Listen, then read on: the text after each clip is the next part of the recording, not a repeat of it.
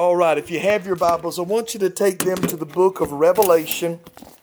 Revelation chapter number 2. Revelation chapter number 2. We've been going through the book of Revelation, and not through the book of Revelation, but we've been visiting these letters to the churches. We want to see if God has something particularly to say to us. And in these letters, as He's looking at this church, I feel there are things that may apply to us in various avenues that He picks out of these churches. And these themes don't just happen in one period of time, but they are often found in churches in our day and time. And such is the case with the church at Thyatira. So we'll pick up reading at verse number 18, Revelation 2 and verse number 18. And I want to talk to you this morning on this subject: a church that slumped into seduction. A church that slumped into seduction. Revelation chapter 2 and verse number 18. To the angel of the church in Thyatira write, the words of the Son of God, who has eyes like a flame of fire, and whose feet are like burnished bronze. I know your works and your love and faith and service and patient endurance, and that your latter works exceed the first. But I have this against you, that you tolerate that woman Jezebel, who calls herself a prophetess and is teaching and seducing my servants to practice sexual immorality and to eat food sacrificed to idols. I gave her time to repent, but she refuses to repent for her sexual immorality. Behold, I will throw her onto a sick bed, and those who commit adultery with her I will throw into great tribulation unless they repent of her works. And I will strike her children dead. And all the churches will know that I am He who searches mind and heart, and I will give to each of you according to your works. But to the rest of you in Thyatira, who do not hold this teaching, who have not learned what some call the deep things of Satan, to you I say, I do not lay on you any other burden. Only hold fast what you have done until I come. The one who conquers and who keeps my words until the end, to him I will give authority over the nations, and he will rule them with a rod of iron. As the earthen pots are broken in pieces, even as I myself have received authority from my Father, I will give him the morning star. He who has an ear, let him hear what the Spirit says to the churches. A church that slumped into seduction. Many of you may remember the scandal from several years back concerning the website Ashley Madison. It was a website that was solely dedicated to assisting married men and women to break their wedding vows and have an affair. Their motto was, life is short, have an affair. The site made millions by connecting married men and women so that they might commit adultery. Now, I'm sure that the promise to the customers as they came online, and it was probably in the fine print, the thing at the bottom where you say okay, I'm sure that they promised that all of their sensitive information, their email addresses, their banking information, their mailing address, all of that would be kept discreet, and no one would ever know of their illicit activities. But a group of hackers broke in to the secure server for Ashley Madison and down into the electrodes and down into the files and the folders and all the way down deep inside into the databanks and downloaded all the account holders' information. The hackers advised the company that they would release all of the information contained in that personal data from the website unless that they completely cease their operation and close down the site Ashley Madison. Well, Ashley Madison balked at their threat, and so the hackers did release the entire client list onto the internet for public consumption. This sent shockwaves through the media. When the story broke in 2015, revelations of account members' names and addresses seemed to come out every day. The list was inundated with government officials, politicians, civil servants. One police officer in Texas committed suicide over the release of the names and addresses because he was among them. There have also been some high-profile Christian figures and celebrities on this list. One of the most high-profile was a man by the name of Josh Dugard. He was a member of the reality TV show called 18 and Counting. Not long after this came out, he was wrapped up, or not long before this all came out, he was wrapped up in another scandal when formerly sealed court documents were released that showed Josh Dugard had been charged with child molestation. Here recently, again, he's been in trouble with child pornography charges and actually is under arrest. These revelations has taken his reputation and Christian testimony and ripped them into shambles, and only time will tell if his marriage will survive.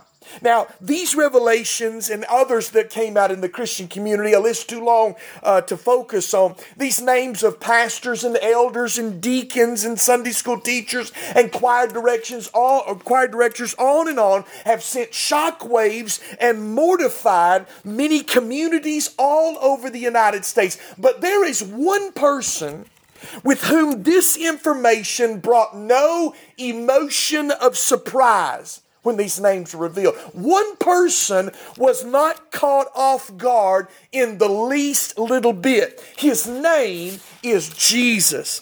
He walks among the candlesticks of the churches of the living God, and he sees all the identities. He sees all the emails. He sees every sinful indulgence of both Christians and so-called Christians that are associated with the church of the living God. This is what is taking place in these verses. We are seeing firsthand this church at Thyatira has been inundated not by a backdoor teaching that came last week, I believe at Pergamum. No.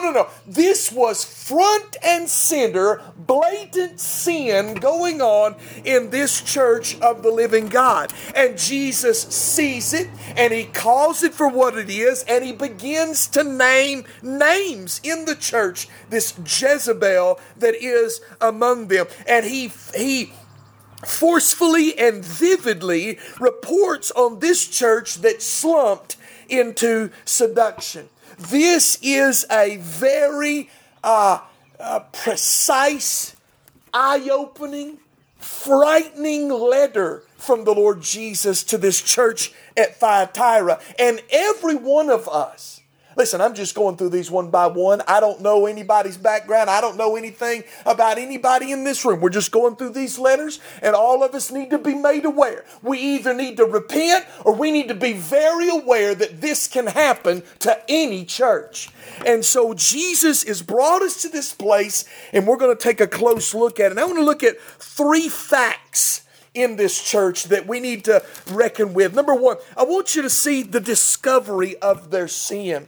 The discovery of their sin. You know, such acts of adultery and fornication have a character of a certain amount of discretion. You know, you've all seen the movies and everything about how things are hidden in secret motel rooms, and you've seen news articles of how subterfuge is used to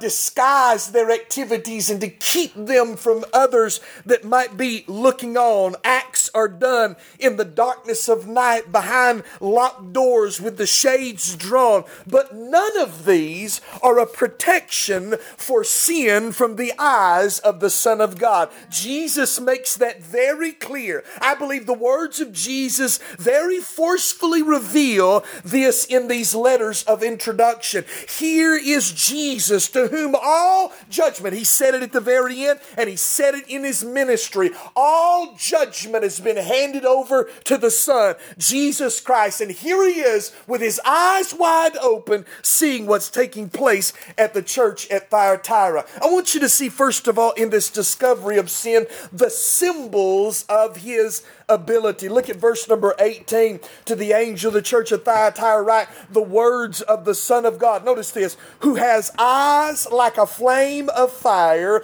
and whose feet are like burnished bronze. John the Revelator here, he pictures the searching out of Jesus Christ with literary symbols. Jesus' eyes were not flames of fire, and his feet were not burnished bronze, but they gave the appearance of being so. He's using literary pictures and comparisons to show us what he is seeing. And he says that his eyes were a flame of fire. This is a symbol of the piercing ability of Jesus' vision to burn through the dross of hypocrisy and religious form to the truth of a person's very being. Jesus does not see like your pastor sees. He sees far beyond that. He looks into all of our hearts. He sees my heart to its furthest extent, all the dark places and corners in my life, and he sees them in your lives as well. It is said that the human eye only perceives a small percentage of the light color spectrum. Do you know our human eye can only see so much of the visible world around us, but there are far more light rays that we just cannot perceive. You think about infrared.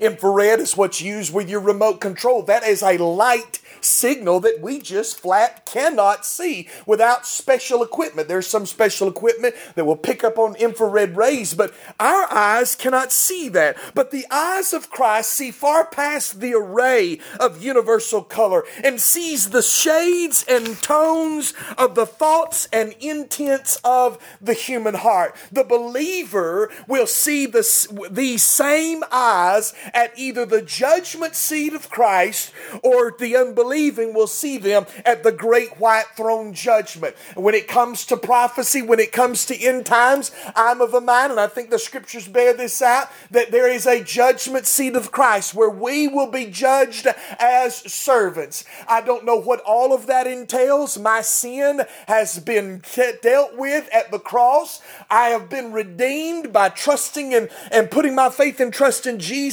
Christ, but there is something to be said about our role as servants, as workers, as those that are called to labor for the Lord Jesus. This will be a reckoning day for that, not our sins. I don't believe it's something where our sins will be judged. They were judged at Calvary. But the great white throne judgment is a place in which every person that has rejected Jesus Christ from the very dawn of time to the end of time will stand before the great white throne judgment, and there the piercing eyes of Jesus will make it readily apparent their desertion, their execution for an eternity in a burning hell. And so these eyes that are of a flame of fire are fixed on these churches, and particularly this church at Thyatira.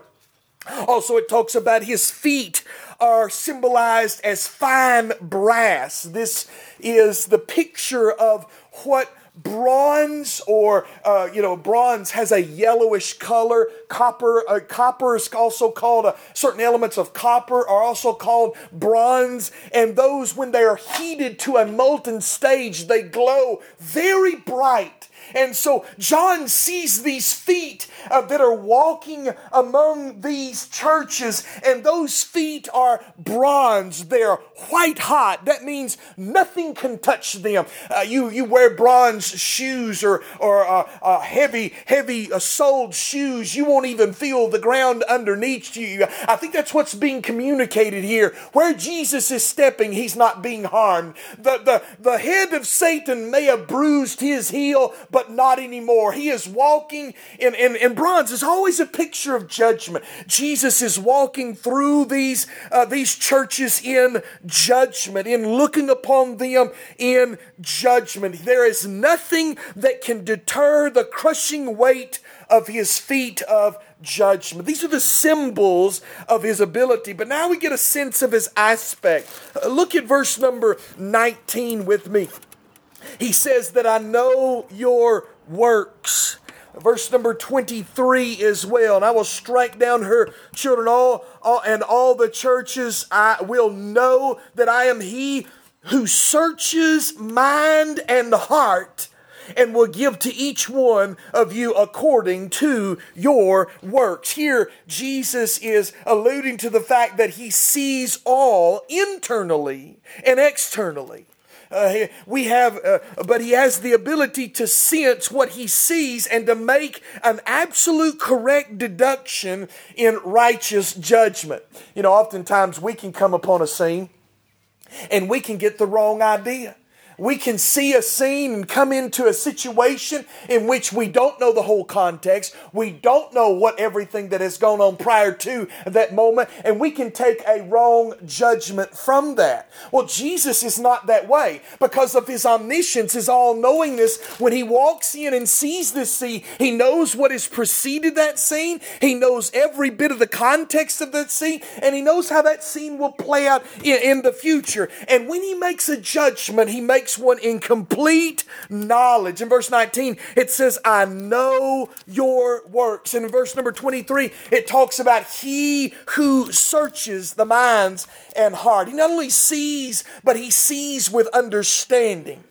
You may see from the outside, and we may see from the outside. I typed in Google, just this year, we're in May right now, and just this year, I began to look and see how many mass shootings have we seen in this year. And I was shocked as I rolled up on Wikipedia day after day in our country, whether it be 2 or 3, whether it be 10 or 9, there have been mass shootings over and over again in this country. Now, don't get me wrong here. I believe in the Second Amendment to be able to arm ourselves, but at the same time, we see these senseless killings and we look at them like the one at the FedEx building near Indianapolis where 9 people were shot in the parking lot there in Indianapolis. And then also in Boulder, Colorado, at the grocery store. A guy goes in at the grocery store and kills 10 people, 9 of them with a gun, and self-inflicts the last one. And we look at those and we have, what would motivate someone to do such a thing? We wrestle over why these things happen. Now, here recently, there's a podcast that's been revealed looking back to Columbine High School.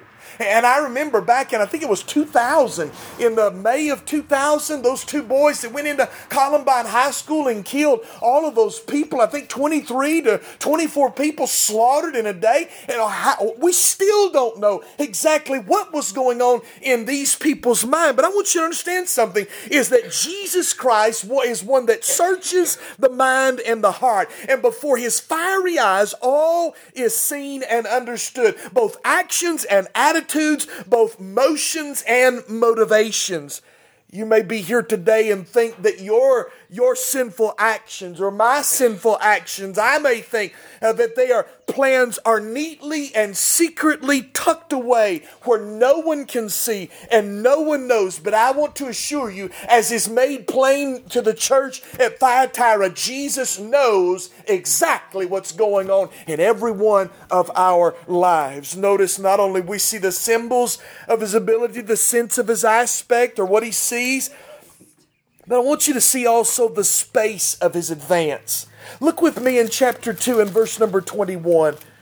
I find this so interesting. In verse number 21, he says, he's talking about this Jezebel who's in this church, and she is teaching something that is so anti-God. She has led the church astray into false teaching. But look what he says in verse 21.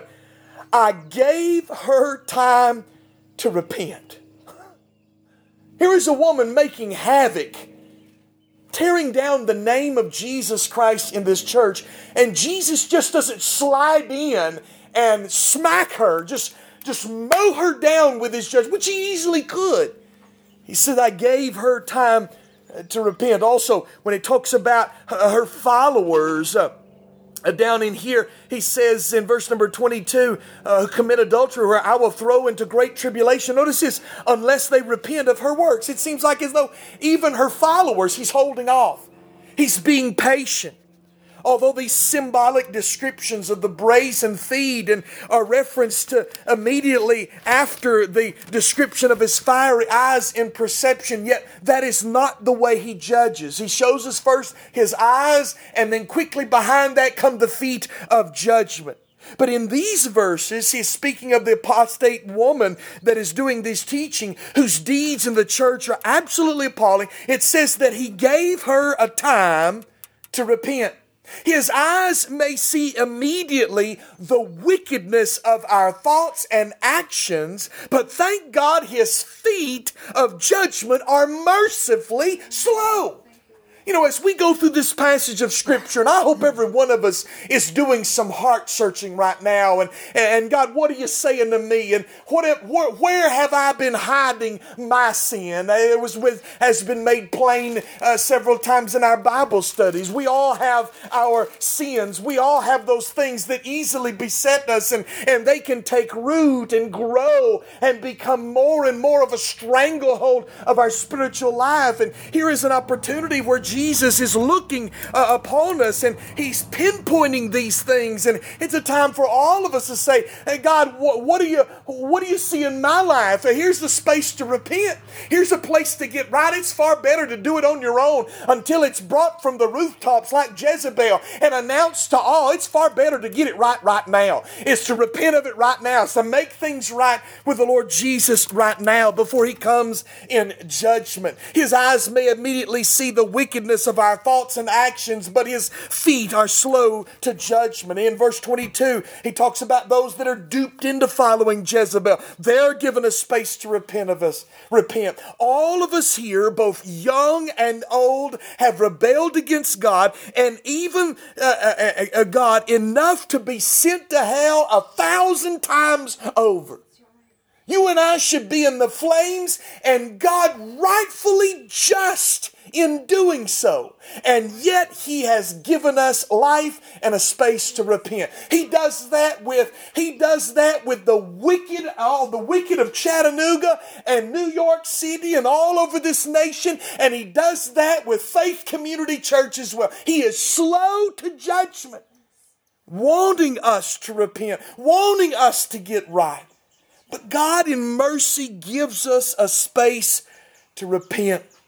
We see, first of all, the discovery of their sin. Notice, second of all, I want you to see a description of their state. In verse 19, he said, I know your works, your love, faith, and service, and patient endurance, and that your latter works exceed the first.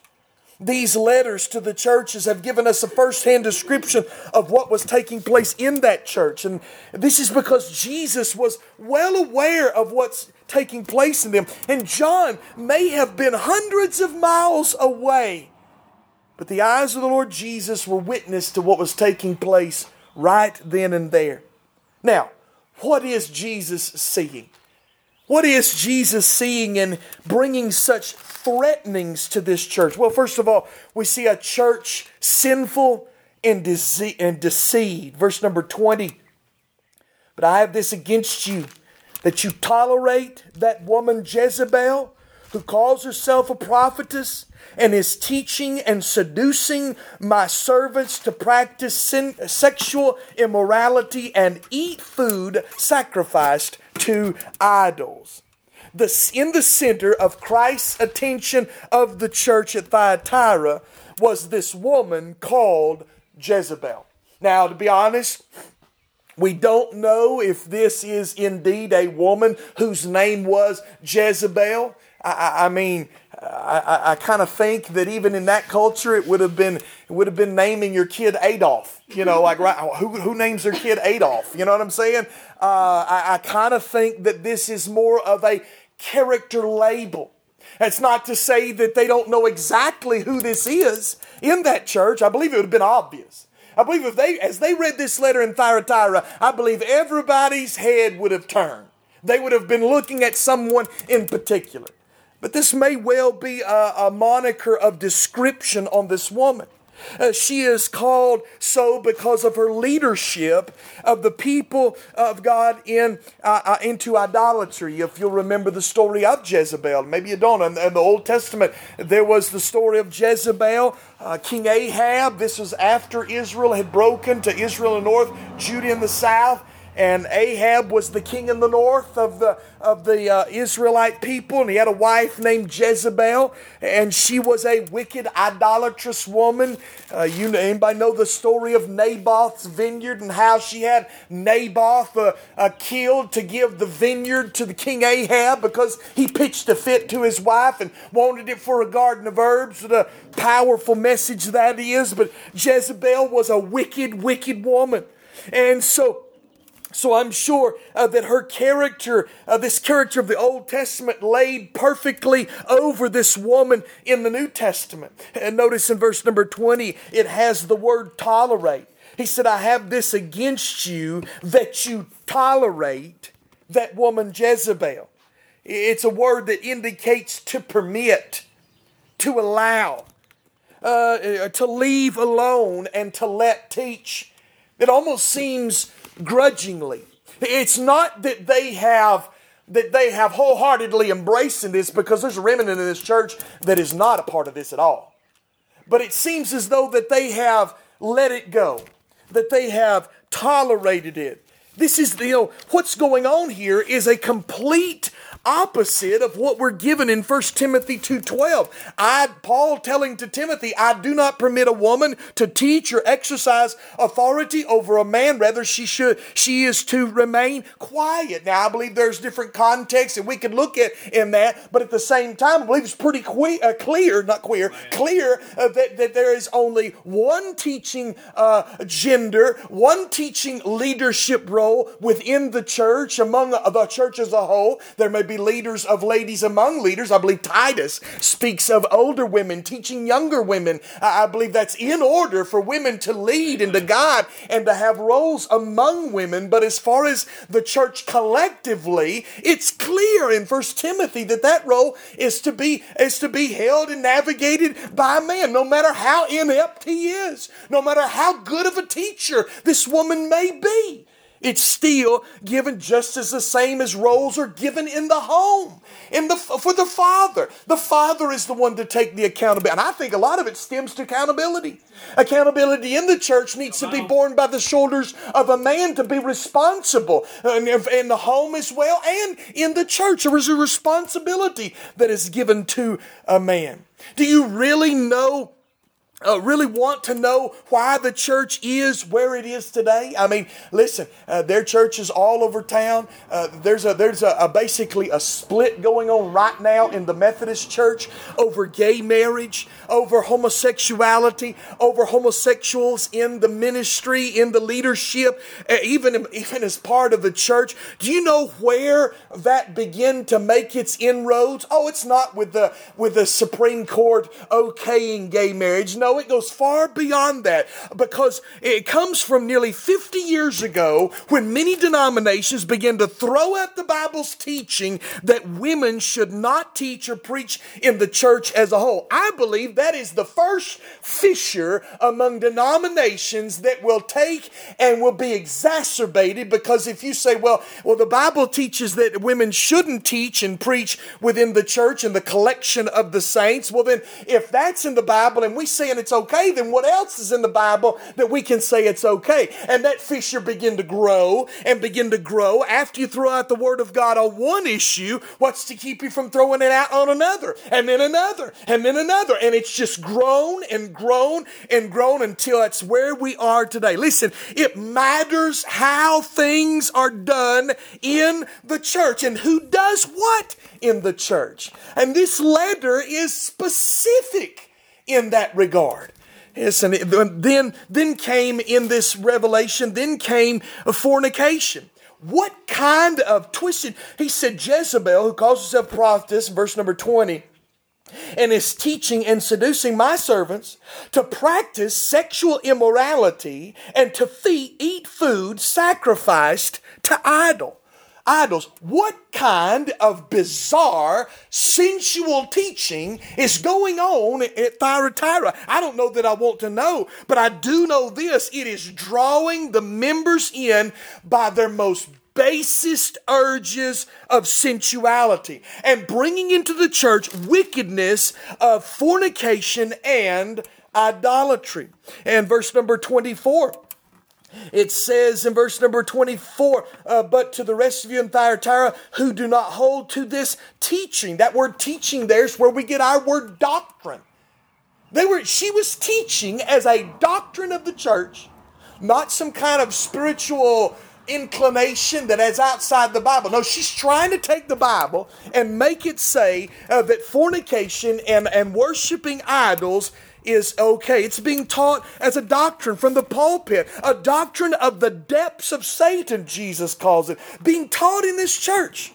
From this point, the church looks exactly like the world. I want to address something right here that has often bothered me. If you know your Bible fairly well, you'll know that in, I believe, 1 Corinthians, Paul deals with the subject of meat sacrificed to idols. How many know what I'm talking about? In 1 Corinthians, he talks about meat sacrificed to idols, and Paul is basically giving an argument that Christians can eat meat served to idols. Now he makes it very clear. He's like, if you go to the market and you buy this cheaper meat that's been sacrificed to idols, that's what it was, the cheaper meat to buy, because it had already been through the sacrificial system of the pagan temples, and so it was sold after the fact, that it was a little bit cheaper to buy. He said, meat is meat. Those gods are no gods at all. You know that. I know that. And so if you can buy that meat to feed your family, buy that meat. It doesn't say anything. It doesn't mean anything. It's just meat. And so he makes an argument there. Now he also says, now if you have a brother comes into your house and he is of a mind that hey, that meat, that's wrong to do that kind of thing. That's wrong. It may be right for you, but it's wrong for your brother. If it's wrong for your brother, don't do it. You buy the other meat. You pay the cause of not being a stumbling block to your other brother. He teaches a whole lesson, a valuable lesson for us in the church as well. But I want you to understand something. It was not associated, that buying the meat sacrificed to idols was not associated with the worship of idols and fornication. Notice here, and I always wondered myself, does the Bible contradict itself? Because 1 Corinthians, Paul says it's okay to eat meat served to idols. And then Jesus comes down hard in both Pergamum, in the letter to Pergamum, it's also mentioned as well, eating meat sacrificed to idols. But look at this, the practice of sexual immorality, they're coupled together.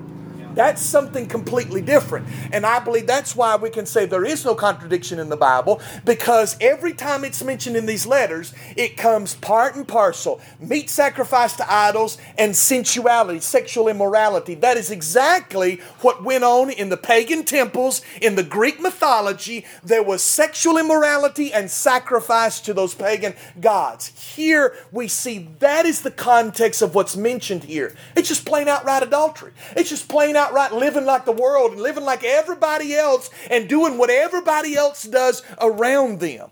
Paul's not talking about this in 1 Corinthians when he's talking about buying meat served to idols. He's not talking about sacrificing meat. He's talking about buying meat for your dinner table that has been previously served to idols. I just want to make that clear. That's something that's always wrestled with me, and I've gotten some clarity on the fact that it's always mentioned, when Jesus condemns it, it's always mentioned part and parcel with sexual immorality, which is blatantly the context of idolatry of the day. So basically, she's teaching the idolatry of the day. She's teaching a permissiveness in the church. You don't have to hold this standard. Why, you can tip your hat to the world. You can have sexual immorality, which took place at these temples. And, at those temples, hey, if you're hungry, you eat something. Hey, if you want sexual desire, well, then you just go satisfy that. That's just like hunger. It's just like thirst. If you're thirsty, you drink some water. If you have sexual desire, you go down here and fulfill it. That's the way the world saw it. That's the way they saw it. Isn't that way we see it today? If you have a proclivity to do this, or you have a shine to do that, and it may go against the Bible, but listen, no, God made you, and so therefore you got to follow every sinful, lustful desire that comes from out of the fallen heart of every blackened heart of sin. You got to follow. That's what the world's teaching is. And so here's this Jezebel. She's bringing in a doctrine that basically is saying, be like the world. Vance Havner said, and I believe it's applicable here, the world is so churchy and the church is so worldly that you can't tell the difference between the two. That is exactly what Jezebel was doing. And listen, Jezebel is alive and well. The church is being seduced by the permissive, hypersexualized world around us, doing whatever it can do to appeal to the flesh. From man-centered self-help mentality in the preaching and teaching to an all-out acceptance of lifestyles that are clearly condemned in the Scripture. No, Jezebel is loose and in the churches of our world today. I can't say this enough, that we must guard ourselves against it, that we must keep it as far away from our intimate lives, because that's how it makes its way in. And it starts at home. It starts in what we take in our media, what we resonate, what we think about in our own minds, and we bring that and we start making inroads into the conversations of the church, and then we get at larger churches. I know of a church in Chattanooga, a well-known large Baptist work that has tolerated a Jezebel that I don't know if it's sensual in nature, but I do know this. It is a teaching that is contrary to the Word of God. It's been permitted just to lay around and to sit around and to seethe under the surface and gain a following and be a cancer in that church. Listen, we do not need to allow that among us, to be named among us. In verse 21, it says that her sin, her deep-seated rebellion, she refuses to repent. We need to think carefully and clearly about what Jesus sees, not only in our church, but in our individual lives. Because our individual lives, guess what? They make up the church. This building's not the church.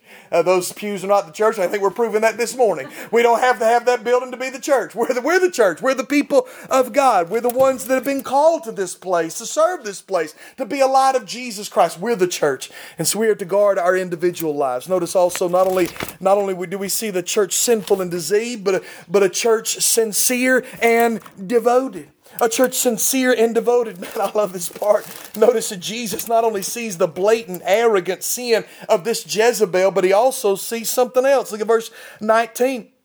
I know your works, your love, and faith and service and patient endurance, and that your latter works exceed the first. I want you to know that it's not all bad down at Thyatira. You know, we may think awful of these Methodist churches that are bringing in, that are really seriously considering blessing same-sex unions and having gay clergy and all of this going on. But listen, I want you to understand something. There may well be people within that church that love the Lord Jesus, that are locked into that place, that are praying against what is going on in that situation. Thank God a believer can blossom in the worst of conditions. Jesus commends their works and their service. Oftentimes the work of a servant is quickly forgotten and easily overlooked upon completion. But the fiery eyes of Christ see not only the wood, hay, and stubble, he also sees the gold, the silver, and the precious stone of our labors of love. Jesus sees what you do. He sees what we do. He sees the grounds being kept up. He sees the work that's done over here. He sees the secretarial work. He sees the things done around this place. He sees the prayers every one of us give for this place. Jesus sees that. It's not lost on Him. Even in a place as bad as Thyatira, where this wicked teaching is going on, Jesus commends their service. Jesus sees their labors. He also sees the motives behind these acts of love that are not only seen, are not known and seen by others. He says, I've seen your love. Jesus sees your love for Him. Isn't that wonderful? He sees your love. I may not be able to see it. I can see maybe what you do because you love Jesus, but I can't see your love for Him. Jesus sees the motivations behind it. He sees their love. He sees their faith. He sees their patience. Maybe these people in Thyatira are praying for this Jezebel to get right. Maybe they're praying for the leadership to know what to do. Evidently, it's just being tolerated, pushed to the side. It's a bad problem. Jesus knows it's a problem, but maybe there are people in there that are praying that God would do something about this situation. He saw the pure heart of their labors, of His people, a people sincere and devoted to love. Notice in the last phrase, in verse number 19, He said, and your latter works exceed the first. Carefully note that in the words of Jesus' commendation started with the works and ended with the works. They had progressed in their growth and service of Jesus. I can't tell you how many times I've seen through the years, and I've not been in the ministry all that long, but I've seen people come in on the front end with great works and laboring for God, and how over the years that's just tailed off to nearly nothing by the end, and they become bitter, and they become hateful and cynical, but more than likely because they've been looking at church members instead of the husband of the church. They've been focusing on what people do here instead of focusing on Jesus. But when we focus on Jesus, hey, listen, it's supposed to be greater works and greater love and greater devotion. I know more about Him. I ought to be more like Him. I ought to love Him more dearly than I did at the first. So I've heard it said many times, oh, we used to be real active in the church, but then this hypocrite was found out and the church split. I know that can be disheartening to all of us when we see things happen down at the church house. But here is a group of saints that continued to serve Jesus as their church was being torn apart and deeply rooted, becoming deeply rooted in the discipleship of Satan, the disciple of Satan who was teaching within the church. I thank God for you. After what this church has been through the years, and I'm not necessarily saying that this applies to the past or anything like that, but I thank God for you. I thank God that you're still here, that you serve the Lord Jesus, that you want to be a light for Jesus in this place and labor for Him in this place. Jesus sees this scene. Your labor is not lost on Him, but He sees it. It's not lost in His sight. Lastly, we see the discovery of their sin, the description of their state. Finally, the declaration of their sentence. Man, this is just horrendous. In verse number 21, He says that I give her a time to repent, but she refuses to repent of her sexual immorality. Behold, I will throw her onto a sick bed, and those who commit adultery with her I will throw into great tribulation unless they repent of her works. The end result of Jesus' analysis was a verdict of judgment. Now, although there was a space to repent, between the fiery eyes of Jesus' perception and the brazen feet of His judgment, it was just a space. It was a definite period, a period of time. God's Spirit, as we're told in the book of Genesis, I believe it's chapter 6, God's Spirit will not always strive with man. His long-suffering is long-suffering, but there is a point in which judgment does come. Have you ever gone down to the cemetery and looked at those tombstones? You see the date of their birth and the date of their death, and in between there's a little dash.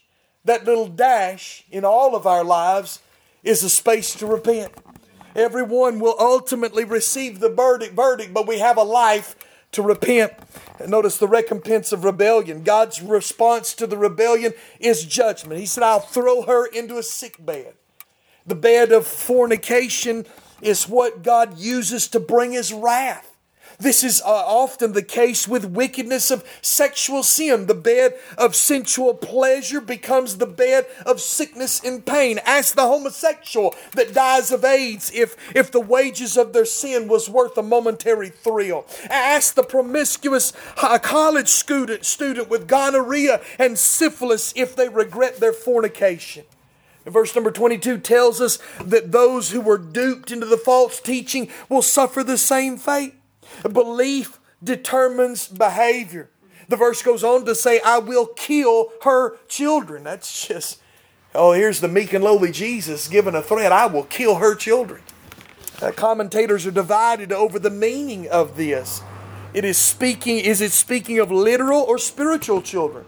It's easy to know that John speaks of believers as my little children. Children being that of a certain teaching. Is that what Jesus is referring to? I believe that both may allude to both. So often the sins of the parent have a profound effect on the future actions of the children. Also, although the children will be accountable to themselves, they often have a bent. They often suffer loss and suffer a certain direction, a path because of a parent. But also maybe speaking of Jezebel's disciples. God has a way of killing off false doctrine. Recompense for the rebellious, also relief for the righteous. Look at verse number 24. But to the rest of you in Thyatira, who do not hold this teaching, who have not learned what some call the deep things of Satan, to you I say, I do not lay on you any other burden. I find it interesting in a world in which is so prone to church hop. At any bump in the road, here is a church, here is a people within the church at Thyatira who's putting up with an abhorrent doctrine. They're fighting tooth and nail for that church. If it's our day and time, the first bump in the road, they'd pick up their Bible and they're gone. They'll go to somewhere else where that's not going on. They won't fight for it. It's just almost like a marriage. The first bump in the road, you're out of there. You're not going to fight for your marriage. You're not going to fight for your home. We ought to be that way about our church as well. We're going to stick it out. We're going to fight for what God's done here. We're going to fight for the truth in this place. But here we have this righteous that are there in this church. The people that are... And I'm not talking about them being spotlessly righteous. Of course, they're human. They fail just like anyone else, but they're carrying on the good fight. They're doing their best to stand for Jesus in this church. It's not enough to break they're caught up in this and caught up in this sin. This church is slowly imploding. How heartbreaking it is to be in the middle of it, to watch a church go in an ungodly direction while you're trying to be obedient to God. But I want you to know that God promises to spare the bystander, those who may be in the same church but are not on the same page as what's taking place in the church. When you watch the war tactics of the United States troops, and I've heard of it specifically here lately for Israel, and how that they are very dissecting and precise in what they do, and how they show force back against those that have been bombing them. The Palestinians, how they have very exacting and precise bombing runs, and they try not to incur civilian casualties. But many times, even though they try, unsuspecting civilians are killed in these military actions. But I want you to know that the judgment of God here is said to hit only the target. When His judgment comes, He'll hit only the target. Jesus will not put upon you an undue burden. This is relief for the righteous, those that are endeavoring to follow God in the midst of adverse circumstances. You may be living and serving among the vilest. You just remember that God sees and promises deliverance. Finally, the reward to the redeemed. The latter part, verse number 25. Only hold fast what you have until I come. And the one who conquers and who keeps my words until the end, to him I will give authority over the nations, and he will rule them with a rod of iron, as when earthen pots are broken in pieces, even as I myself have received authority from my Father. The righteous few are commanded to cling to the truth that brought them into the kingdom. To see such devastation may cause some of them to want to throw up their hands and want to walk away from the church. But these redeemed ones are encouraged to stay faithful in times of despair. And they're promised the kingdom of God. If we remain faithful, we will rule with our Lord Jesus. I believe this is an allusion to the millennial reign, where we will be, the people of God, will rule this earth. Will command positions of authority over the earth itself under the command of Jesus Christ. There will be dominions over which the children of God will be given charge as rewards of service. Then he speaks about the morning star. I will give him, verse 28, I will give the morning star. It is said of Jesus in Revelation 22:16, or Jesus says of himself, I, Jesus, have sent my angel to testify to you about the things to the church, for the churches. I am the root and the descendant of David, the bright morning star. Jesus himself is this star. Now this star, what's interesting to note is the star is a symbol of hope. It's a symbol of joy. It's a symbol of direction and guidance. Here we see Jesus says, I'm going to give to you faithful members at Thyatira guidance and joy and direction and hope. But basically all of these are found in Jesus Christ. He basically is saying, I'm going to give you of myself. Isn't that what we want? Isn't that what we want? More of Him. We need more of Him to navigate these times in which we live. Look at verse number 29 in our text. Verse number 29, he who has an ear, let him hear what the Spirit says to the churches. We are not immune from becoming just such a church. I want you to understand that. Allowing such wickedness to persist unconfronted, it can get the best of churches. But I wonder, when the eyes of the Lord Jesus are cast upon this church, this group of believers assembled here, what does He see? Does He see the makings of a church at Thyatira? No, I don't believe we have a lot of false teaching. I sure hope not, because I'm doing all of it right now. We don't have Sunday school teachers. We don't have, it's just me, all right? So I hope that you can say with me that there's not false teaching that's making inroads in this church. But what did I tell you earlier? If the church is made up of individuals, and if individual sin is beginning to take root and take hold into our lives, then it's not long before it'll seep into the church. My question to you is, as Jesus looks at Thyatira and as He looks at Faith Community Church, what does He see? Does He see secret sins, adulteries, fornications, acts of blasphemy, corrupt communications, idolatries? Believe you me, I may not know everything about you, but there is a Jesus that walks among the candlesticks. Amen. That does. It does. And yet He gives us a space to repent. He hadn't brought judgment. He hadn't Katie barred the doors of the church. We're still here. Power or not, we're still here. Listen, He's given us a space to repent. In this moment, the gate of God's mercy and His grace are as wide as to receive any repentant sinner. Any person, you may be here lost today, never genuinely come to faith in Jesus Christ. Doors of grace are wide open. His mercy is as high as the heavens. You don't want to meet the judgment of God. You want to come today. Here's my thought in summary. The penetrating vision of Jesus may well see our every sin, but His sure judgment is slow, giving us ample time to repent. I think that's what we can take away from Thyatira. He sees it all.